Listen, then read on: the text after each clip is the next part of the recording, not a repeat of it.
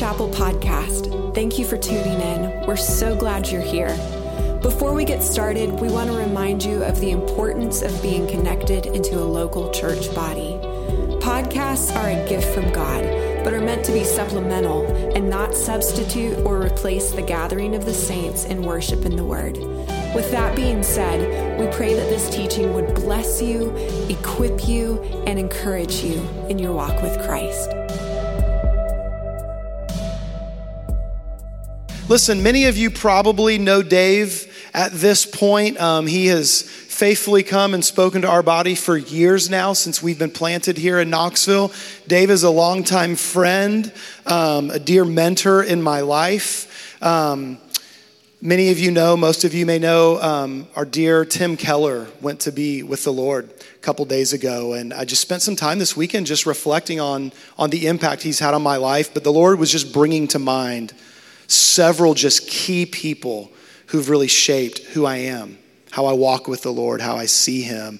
And Dave is one of those faithful men who has invested in my life greatly. I've said for years, I want to be like Dave when I grow up. My family's still waiting for the moment when I'm going to grow up. But maybe when I get there one day, I'll be like Dave. So Dave, we love you. Thank you for faithfully coming and bringing the word this morning. Thank you. All right. My privilege to be here. Thank you, Jonathan. It was awesome to be under your worship leading again. Thank you. So are we good? So let me ask you a question. I want to talk today about what God does in the waiting. All of us have different things maybe going on in our lives where we're waiting for something. And over this last 6 months, as I've been in different parts of our country, just talking with people, it's one of the things I keep bumping up against, is people waiting for something. And, you know, each of us can have a hard time waiting for things, like some of us at stoplights, right, that just seem like they're red for eternity. You know, have you ever noticed, by the way, that when you bump into something like that, this is a phrase I like to use for my own life, your reactions are windows to your heart. And that, you know, like what reaction comes out? I wonder how many number ones kind of come out of our fingers when people drive in front of us too fast. And you know, so the reactions of our hearts kind of are revealed in the midst of our waiting. For me, as a kid, Christmas Day, never could get there fast enough after Thanksgiving, right? You're wondering what's under the tree, and it's just the waiting feels forever. For me these days, sometimes in my travels, like to Nepal, so when I get on a flight in Nashville, it's 34 hours before I get off in Kathmandu. And so there is the flight that you take and you're in Doha, Qatar, and you're just hoping, because you've already been on, you know, flight to New York, a layover, a 14-hour flight to Doha, and when you get off, you're just hoping, please let it just be an hour or two. And so when it's 8 hours and you got the nods, you know, because you're already tired, and it's just, I actually have someone in my life who, he was flying back from Russia, made it to Denver, got the nods, fell asleep, and he woke up as his plane was backing out. Not a good moment. So we all have these things related to waiting. And I want to talk to you a little bit about what God does in that. So as I was thinking about this, I was thinking, okay, what are stories in Scripture that illustrate waiting? And so we could have gone with, you know, the wait for the Messiah, like several thousand years, right? That's a long wait. We could have gone with Noah. Like, do you know that from when the word of the Lord came to Noah to build the ark, it took him 100 years? Like, just think about that for a moment. I wonder how many of us after 6 months, I'm out, right? Maybe 6 years, I'm out. 60 years, I'm done with it, all right? And then finally, Mrs. Noah comes up with a cup of coffee one day, and as she's ready to give it to him, she drops it, and he looks at it on the ground, and she says, honey, look, and there's these pair of animal eyes after 100 years. Waiting, right? Then you think about Joshua's troops walking around Jericho. And remember, they were told, just walk, we'll tell you when to shout. And can you imagine the third time? And they're probably from the top of the wall being mocked. Nice sword there you got, buddy. You know, and they're throwing things on them and the whole thing. And they had to wait until the word of the Lord. And Joshua said, shout. And then maybe a little closer waiting is, can you imagine what it felt like for Mary and Martha when their brother Lazarus was sick and they knew how much Jesus loved him. Those days must have felt like a long time before Jesus showed up, right? So there's all kinds of stories like that in the scriptures. Well, I wanted to pick one that's out of the book of Acts, and it's Jesus talking about the disciples waiting in Jerusalem for the coming of the Holy Spirit. And I want to draw some lessons. And all those other stories I told you about, these same things apply and more. But let's just look at this. So take a look here at Acts chapter 1, verses 3 to 5. And this is where we see the wait, all right? Okay, you got it up behind me. He presented himself alive to them after his suffering by many proofs, appearing to them during 40 days and speaking about the kingdom of God. And while staying with them, he ordered them not to depart from Jerusalem, but to wait for the promise of the Father, which he said, you had heard from me, for John baptized with water, but you will be baptized with the Holy Spirit not many days from now.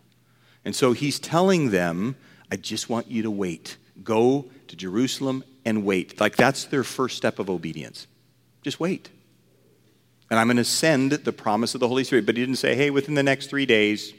He didn't tell them how long this was going to be. Now, who was there? Just so we're dialed into this story. Look here a little few verses down the road in Acts 1. And when they had entered, they went up to the upper room where there were staying Peter and John and James and Andrew, Philip and Thomas, Bartholomew and Matthew, James the son of Alphaeus, and Simon the Zealot, and Judas the son of James. Notice there's 11 of them. We were missing Judas, right? All these with one accord were devoting themselves to prayer together with the women. You have to go to Luke 8, I think it is, the first few verses of 8, and you see this pack of ladies that walked with Jesus and actually supported, encouraged. It's an amazing thing. So that's probably those women. And with Mary, the mother of Jesus, and his brothers. And then it says, in those days, Peter stood up among the brothers, and then it tells us the company of persons was in all about 120. And so they're going to this place, and they're beginning to wait. So I want to give you three things. What does God do in the waiting? The first one is this. He began to grow their dependence. Dependence is the opposite of independence. He began to grow their dependence on God. Now, let's just pretend, I know nobody in this room deals with this, but sometimes people we know can wrestle with control. And I've got to have this way, and if I don't get it that way, and our insecurities and our fears and everything just comes up. And again, your reactions are windows to your heart. Maybe God is allowing those reactions to come because he wants to heal, he wants to mend, he wants to grow us in those areas. But I want you just to think with me about those disciples for a moment. Here they are. Jesus has died. You wonder how many of them remembered Jesus saying, after 3 days, and which one of those disciples it was. Or was it the ladies? And they would remember he said this. But kind of how stunned they are on resurrection morning, you kind of wonder how much did they really connect the dots, right?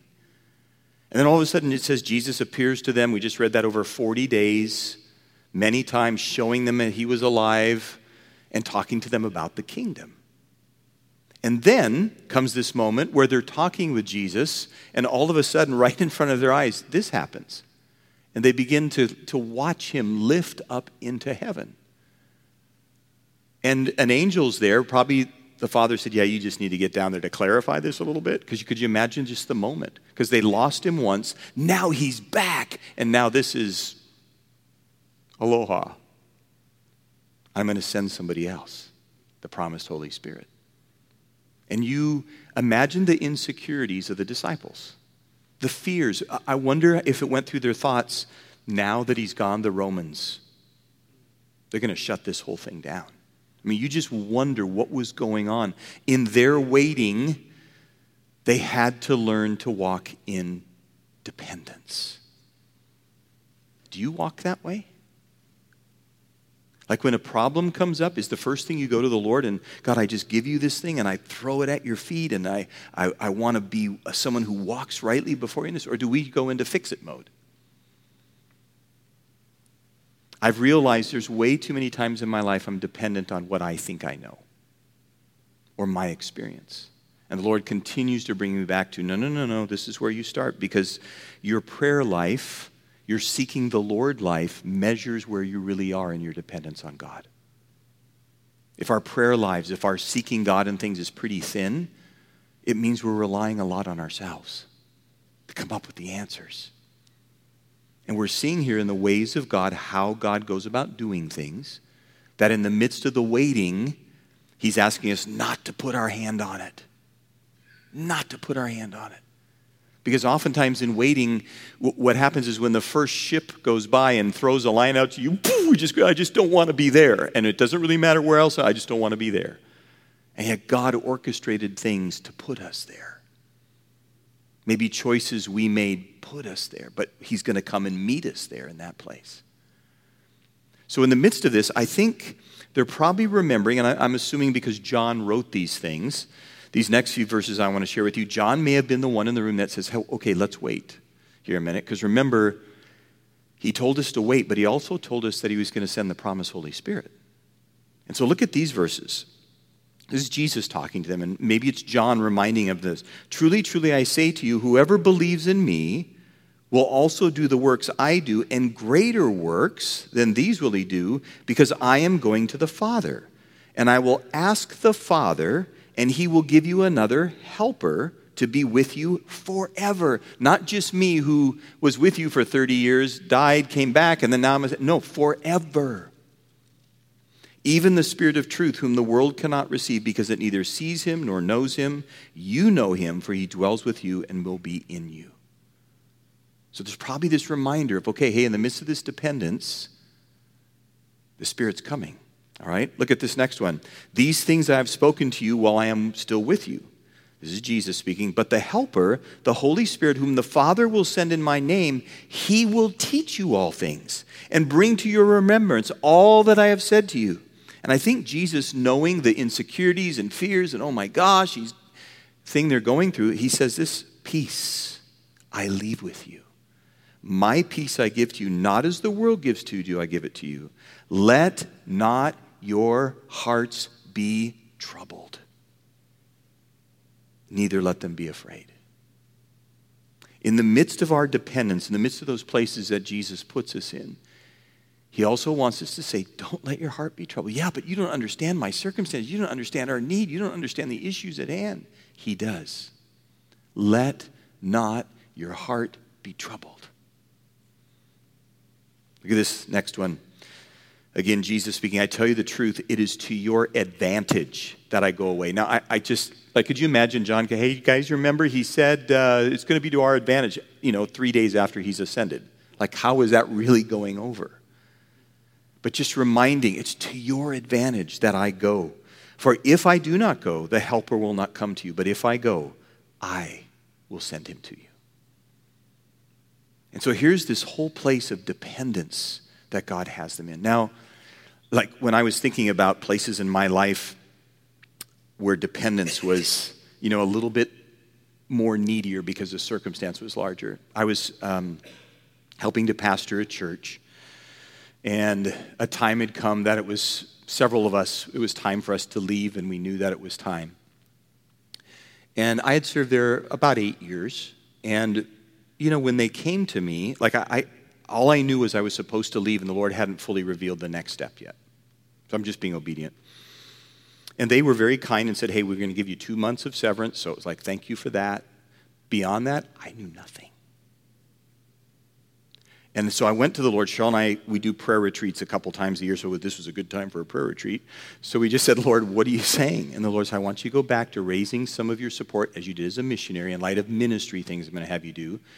And I'm going to ask you to go speak throughout the body of Christ, but you cannot initiate anything. And I said, so my friend in Seattle, I can't say, hey, I'm going to be in Seattle. I'm going to do 1 weekend there. Can I come to? No. And so I just felt this is not good. How is this supposed to happen? But he was working on dependence in me. And so I told Cheryl, accountability, so I didn't. And you guys, over the next 3 to 4 years, I could show you between 25 and 32 speaking things every year. And I didn't initiate one of them. And the Lord said, I want to prove myself to you. Your finances is not dependent on you. It's dependent on me. And my son, Ryan, he was in high school, or he was in college, and Malia was in high school at the time. And so I got a college bill, and she's at Franklin Classical School, so there's a high school bill. And so I'm just going, God, how are you going to do this? And he did. Dependence. Sometimes it makes you want to pee in your pants because you just don't know. And I knew that if I just reached out and said, hey, and you can subtly manipulate it, right? Hey, Bob, I'm going to be in town. And if that happened, it was penalty flags being thrown. Can't do it that way. God was faithful. But here's the thing. What's more important to God, he wants to prove to you his faithfulness. But if you never give him the opportunity in putting yourself in places of dependence, it'll never happen. And you'll say, well, I don't know God's faithfulness. Well, we do generally. Like, have any of you been anxious about the sun coming up in the morning? Like, I've never gone to bed once going, oh my gosh, what if it's just dark? Never once in almost 64 years have I woken up and the sun's not been there. His faithfulness.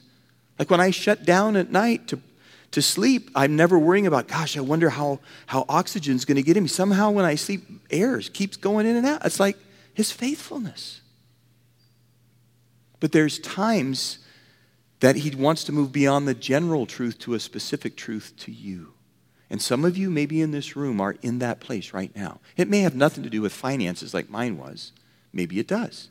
But it has to do with something where God is inviting you not to take the wheel, but to let him have control. To let him have it. That doesn't mean you just are passive and sit around. No, you pray. You be obedient to the little steps he gives you.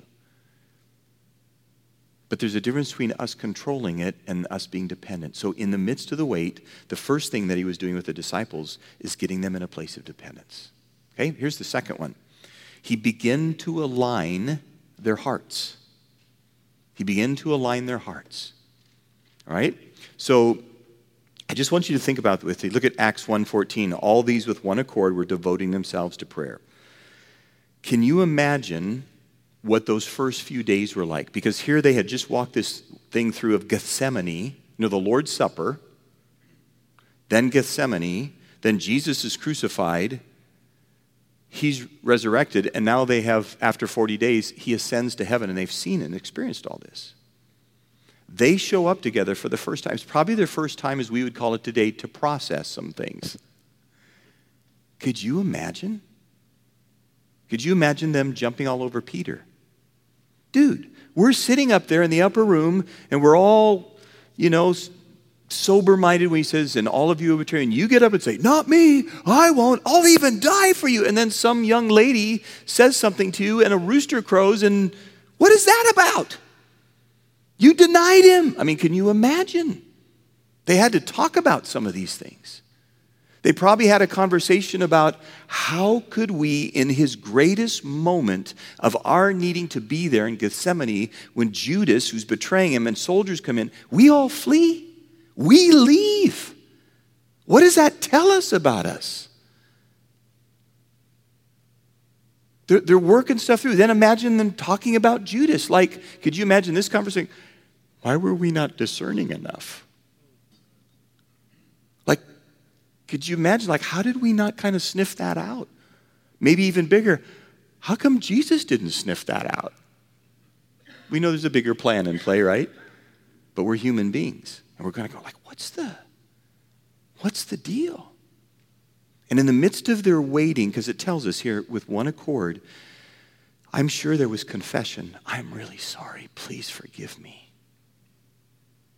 These words that I said, it was out of my pride of my heart and my love for him, but out of the pride of, I can imagine Peter, please forgive me, you guys. And in the midst of waiting, God will begin to align our hearts and our relationship with him and with each other. Because he doesn't want us going into the next thing, as they were dealing, carrying stuff. He wants us to know that between here and here, we're good. It's really important. He's dealing with hearts. But the second thing I want you to realize on this is he began to align them to his kingdom message. For 40 days, he didn't say, hey, that crucifixion resurrection thing, what'd you guys think? He was talking about the kingdom. Do you know that that was the message Jesus spoke about the most? 259 times it's mentioned in the New Testament, 224 times in the gospel, half of those in Matthew. Like, do you understand the kingdom of God? Jesus is the king. It's what's going on in heaven right now. It's the kingdom of God. It's let's call it this, it's the arena where Jesus rules and reigns, his character is on display and his ways are done. That's the kingdom. Do you know that our small groups that meet, it's supposed to be about the kingdom. It's about the kingdom. And in the kingdom, we have a Father who's called the Father of all comfort. He ministers to us. He empowers us to be obedient to him. I was telling Mark and Dietra last night, I because of the recording of this, I'm not going to say exactly where, but I have the privilege in November going to South Asia. And in this place where I'm going, it's led by one of these kind of secret agent missionaries that never really tells you what he's doing and where he is because he can't. And the bottom line is there's been a move of God amongst Muslims to the point that in the last 17 years, there's now 217,000 house churches in these regions where we're going to go. And like I'm sitting with a guy, and he's the leader. He was visiting us, and he was just telling me about it. He said, we can't really call them churches. It's Hindu, it's Muslim. But he said, I said, well, how do you do that? And he said, well, we have about 150 in a network. And he said, it's about 12 home churches, so they call them networks. And so catch this for a minute. So I just said to him, and I wasn't like measuring weight. I was just kind of curious, how many of these networks are there? And he just paused for a minute, and he went, 6,000. Where God is showing up. And so he has said, would you come? You guys will relate to this because you've been through discipleship journey, but their leader took a copy of that and said, we need further discipling. So he picked out 15 sections and said, would you guys come over and would you help us with this? So me and 2 other friends are going over, and he said, here's the catch. Only 10% read. So you have to disciple them orally so they pass it on exactly as you show them and teach them. So he said, when you talk about hearing God's voice, have a few dramas ready that you can give them. We'll translate it, but they can get up and do it, and people will laugh. Because they said they will repeat that story. It's like, I told them, I said, even if I don't go and contribute anything, I just want to come and see for myself. They said signs and wonders, just just blow your mind stuff. God is moving, and even though we hear news on the news, never forget, he has never stopped advancing his kingdom. Ever. And he never will until we're all together. So just remember that. So in the midst of this, when God has us waiting, can I encourage you that it's not just waiting for the next job or the next door or the next relationship, or the next whatever. He's trying to realign your thinking to the kingdom. Like, let me ask you this question. When you get up in the morning and you're getting ready for whatever it is you're doing for the day, do you allow that grid to come like this and go, okay, Jesus, I just set my heart that on the job today, in my relationship today, I'm going to be aware of what you want to do for your kingdom through my life. That's how disciples of Jesus think. It's not just I go to church on Sunday and I'm in my small group and I had my quiet time. It's, like, the need out there. The need is a motherlode right now. People are hungry. They're needy. And it's time, like, how do you impact regions and towns and nations? Have you ever just done the math? If you lead more people to Jesus and disciple them in his ways to walk in his kingdom, it all looks different. It looks different. And Jesus here knew that they were going to need time alone to get united of a heart and to be able to have a heart for the kingdom. That they can look at the kingdom through that lens day in and day out. Is that a part of your life? If not, it's okay. Just today, Jesus, please forgive me. I haven't even thought that way. It's all about you blessing what I need. Forgive me for that. He wants to bless you for what you need too, right? It's not a either or, it's a both and.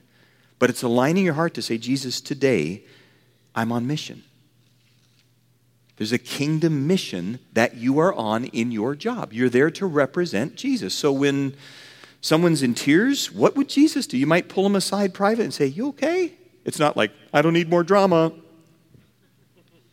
Do you listen to the Spirit of God in that moment of how he would have you interact with that situation? So here, he's aligning their hearts. So he's growing their dependence. He's aligning their hearts to the Father, to each other, and to the kingdom. What might be God doing in that area of your life in these days? Let me give you the third one. He built trust in his timing. He built trust in his timing. There's times in our life where we might want it sooner than God wants to present it. And this is where it's like, okay, God, I'm going to trust you. And there are difficult things that we've all walked through in life. And sometimes in my own, if you're in my quiet time with me, you would hear me say things like when something was really, just felt unjust, not right, that I will express that, Lord, this is how it, but I will work myself to a place of my own heart where it might come out this way. But I trust you, because that's the only way I can get it out. One of the things that's really important, and I've shared this with you before, is we are living in a culture these days, even in the church, where oftentimes what happens is we do this. We view God, his character and what he's like, through our circumstances. We view God through the challenges that other people are living in right now. Well, how could God? Why would he? Is that really true? And we make judgments on God. Can I just tell you, as a follower of Jesus, you never do that. It's the reverse. You might not understand the situation, but you always come back to what the Bible tells us about what God is like. Can I also tell you, if you don't do that, you get driven nuts. Because there's things I don't understand. It's like, God, why did you just not take that person out? Because none of this would have happened. Why did you? And you look around in society and you're going, oh my gosh, if that person wasn't in. And we have to be able to start with saying, okay, God, I don't understand, but you're still good. You have died for me. My sin is gone because of you. You've cleansed me. I have a whole eternity with you. I've been born and I'm carrying the breath of life in me, as Jonathan led us in that song. The breath of life is in me.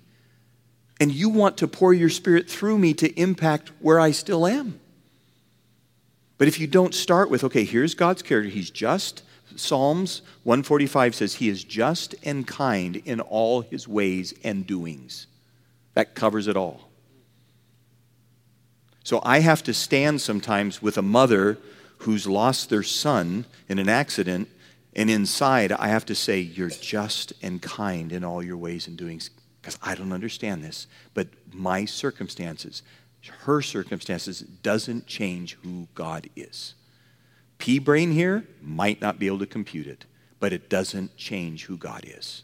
Are you tracking with me? It's huge. Like on a 1 to 10 scale, this is a 12. It's huge. It's okay to say, I don't understand, and you search your Bible and you go, yeah, I don't know what to do. That's fair. But we have to trust God in his timing and what he's doing. I don't understand why a 15-year-old gets taken early.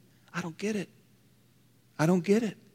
One of the acquaintances I had in my life, I don't know if you ever run into his songs, but it was one of those moments for me at 28 years of age. I remember where I was. 23 years of age. I remember where I was, and Cheryl and I were engaged, and a couple years earlier, there was a guy by the name of Keith Green that came. If you don't know Keith, I'd encourage you to go, on iTunes and check out his stuff. His songs are very relevant for the day today.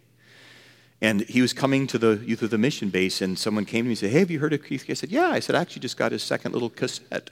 And they said, he's coming to the base. Would you host him? And so for that week, I hosted him. And I'll never forget, he got to the base. He was about 25 at the time, and a couple years older than I was. And And at the YWAM base, the way as that missionary base would work, you'd sit down at your table for dinner, they'd pray, and then you have these little kind of containers, 3 of them, and you'd go up a table at a time up to the kitchen, they'd load them up, and you'd bring it back down, and so you'd have like the 8 to 10 of you, that's how you'd eat. So, just have this rotation going on. And so Keith comes, he's at my table, we finish, he's obviously still hungry, and he goes over, like he just got there.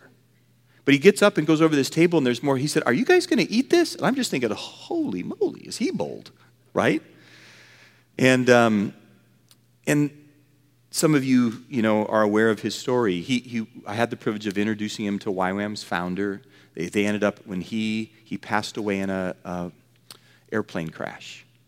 It was on his property in Texas, and he was taking 2 of his kids and a friend and their 3 kids, 4 kids, and the pilot, and they went up, and they only made it about 100 yards, and it crashed, and they were all killed, 28 years old. And I remember where I was in Kona when someone said to me, called me and said, "Hey, Dave, did you hear about Keith?" And I still go like, Lord, I just imagine what Keith would be like today. But God used him as a ramrod then for the purposes at that time. And that's where I have to go, God, I don't understand, but you're still good. You're still good. Our circumstances do not change his character. That's really important for us to stand on. All right? So here we are. They're waiting for the coming of the Holy Spirit. Well, there was an Old Testament holiday that was called Pentecost. And it was celebrated, Pentecost was celebrating, sometimes they call it the Feast of Weeks. It was the early weeks of the harvest, which was usually in May and June. They had another one in the fall, but this was May and June. And so it was like a big party time. And you had people from around the globe at the time that came into the city. And if you were to read Acts chapter 2, Luke lists for you about 14 or 15 different places from whence they came. Well, it was on this particular day, while the disciples are still in the upper room and they're still making things right and having worship and praying and listening and waiting, about 10 days have gone by, and all of a sudden the Bible tells us there's the sound of a mighty rushing wind that enters the room. And they're empowered with the Holy Spirit. They go out of there, and somehow, some way in that moment, they are supernaturally able to speak the languages of all the people that are there. And the people are going like, are these dudes drunk? Like, what's going on? Imagine the 120 quickly mobilized out into this holiday where there were like food booths and food trucks and all kinds of stuff, right? That's what was there. And people from all over the world. And Peter, the one who just recently turned away, denied, he stands up, now filled with the Spirit of God, and declares the gospel. And look what happens. Check this out. Excuse me. Now, when they heard this, they were cut to the heart and said to Peter and the rest of the apostles, "Brothers, what shall we do?" And Peter said to them, "Repent and be baptized, every one of you, in the name of Jesus Christ for the forgiveness of your sins, and you will receive the gift of the Holy Spirit." They had just received it, and they said, now it's going to be yours. "For the promise is for you and for your children," and look at this, "for all who are far off," that's you and me, "everyone whom the Lord our God calls to himself." And with many other words he bore witness. Isn't that interesting? With many other words. He got on a good preaching roll. "And with many other words he bore witness and continued to exhort them, saying, 'Save yourselves from this crooked generation.' So those who received his word were baptized, and there were added that day about 3,000 souls. So it went from a church of 120 to 3,120 like this. And here in God's timing, not only did he come and empower them, but in God's timing, he waited for what was going to be happening on that day to show up. It's always bigger than you. It's always bigger than you. And if we wait for his timing, not only do you encounter what he wants, but all of a sudden, the nations, boom, remember Jesus told them, go make disciples of all the nations. And Jesus brings the nations to their doorstep when this empowerment happens, and they're realizing, oh, we can trust him for his timing. Because there's always a bigger picture in mind. It's not always about you and me, and it's always bigger than you and me. And God invites us to get on his page. Let me just close with this story. So this was a very practical story for Cheryl and me to apply these things. So about 2014, so we were living in a home, actually in the same subdivision as Jonathan.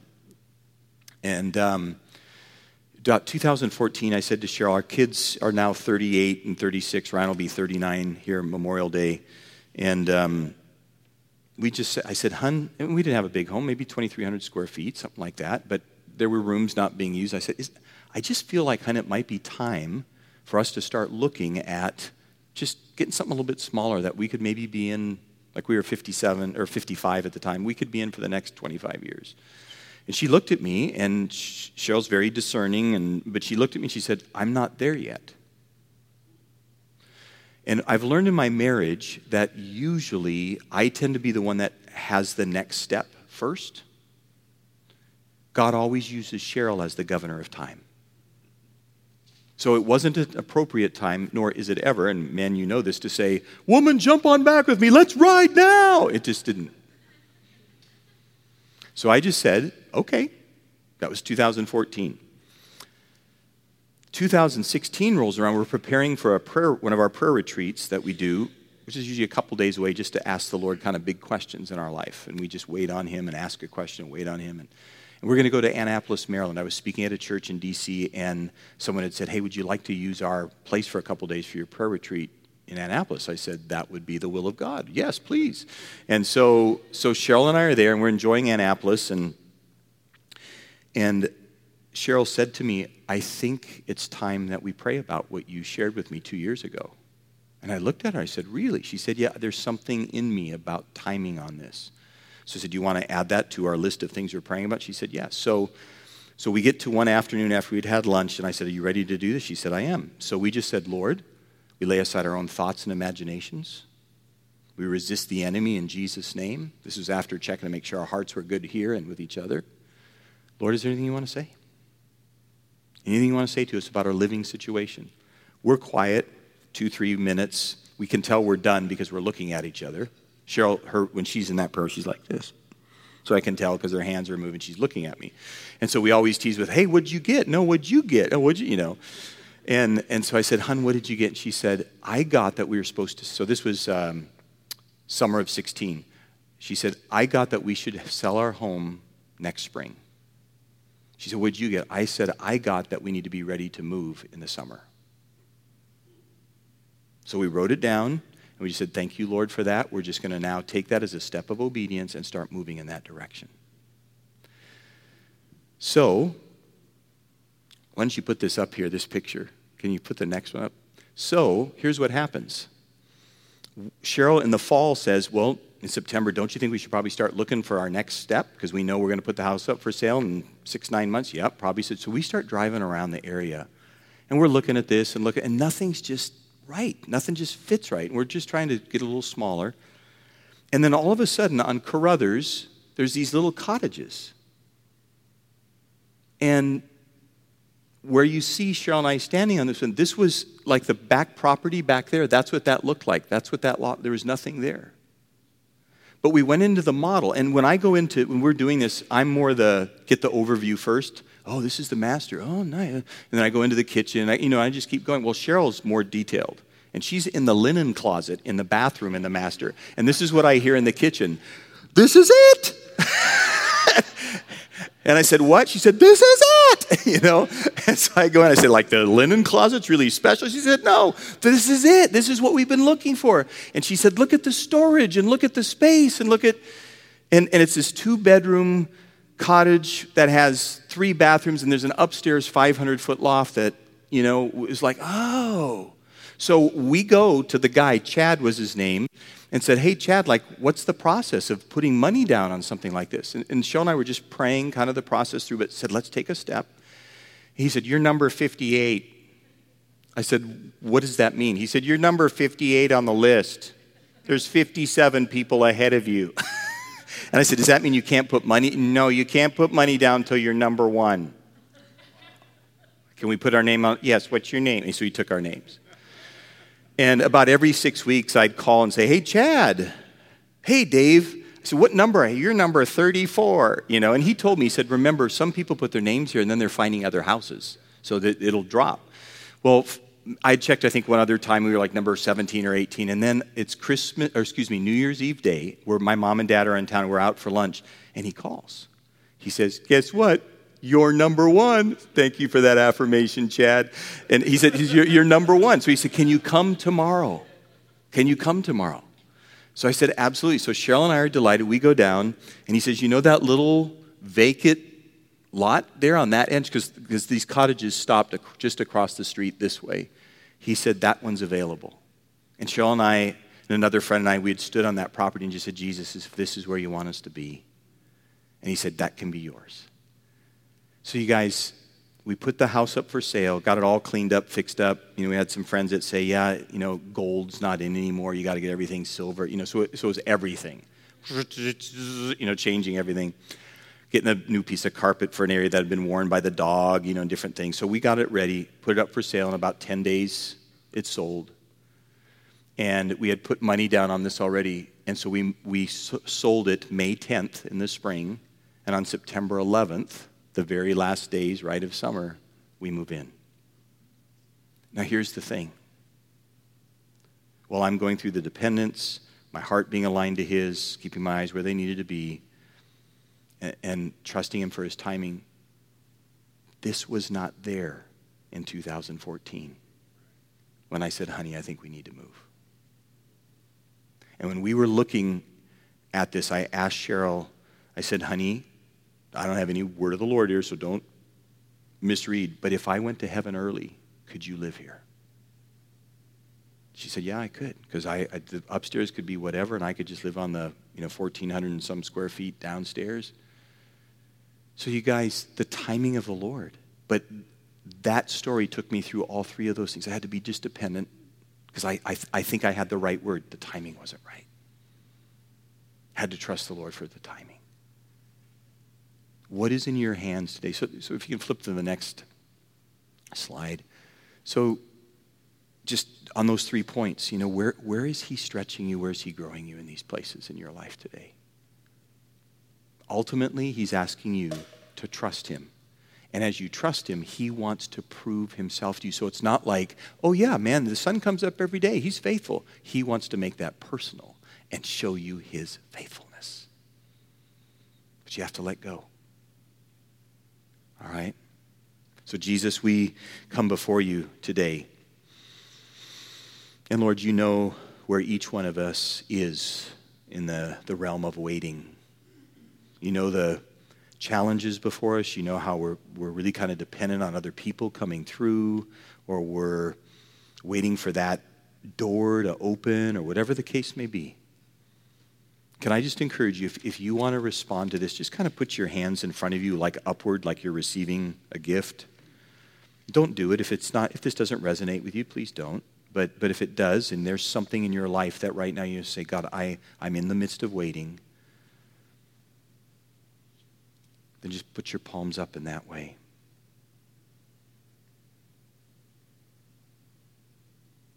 Lord, we just put in our hands right now the thing that we're waiting for.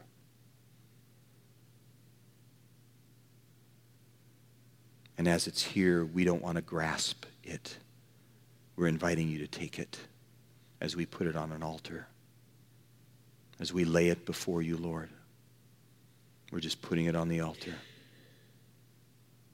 And we remove our hands from it. And we say, God, in your way and in your time. Lord, grow my dependence on you. Lord, align my heart to your kingdom. Because as of this moment, I'm going to trust you for the timing. That it's not just about me and my world. There's something bigger at stake. So I want to trust you because I want to be a part of whatever that bigger at stake is. And just as a body, I just kind of feel like to pray that over this too. You know, one day you guys will probably be out of this school. And there's going to be a property or there'll be something, you know, that God will provide for you. And so Jake, is it okay if I just go there? So, Lord, we just give you that too. We know that one day there may be, whether it's in homes or a building or whatever it is you want to do, that there's something you're up to. But Lord, I just would pray that as we give that to you, that it would be nothing that would ever drive this flock. So even as a whole flock, Lord, we just give that to you right now. Thank you that you are good. And Lord, we declare that today. And that in the midst of the waiting, you don't turn your back on us. You don't just want to see us suffer. You don't want to just try to see us endure. You're actually doing things in our lives. So Lord, help us to know and understand that so we can better cooperate with you. So we just pray your blessing on that as we begin to walk that this day. In Jesus' name, amen.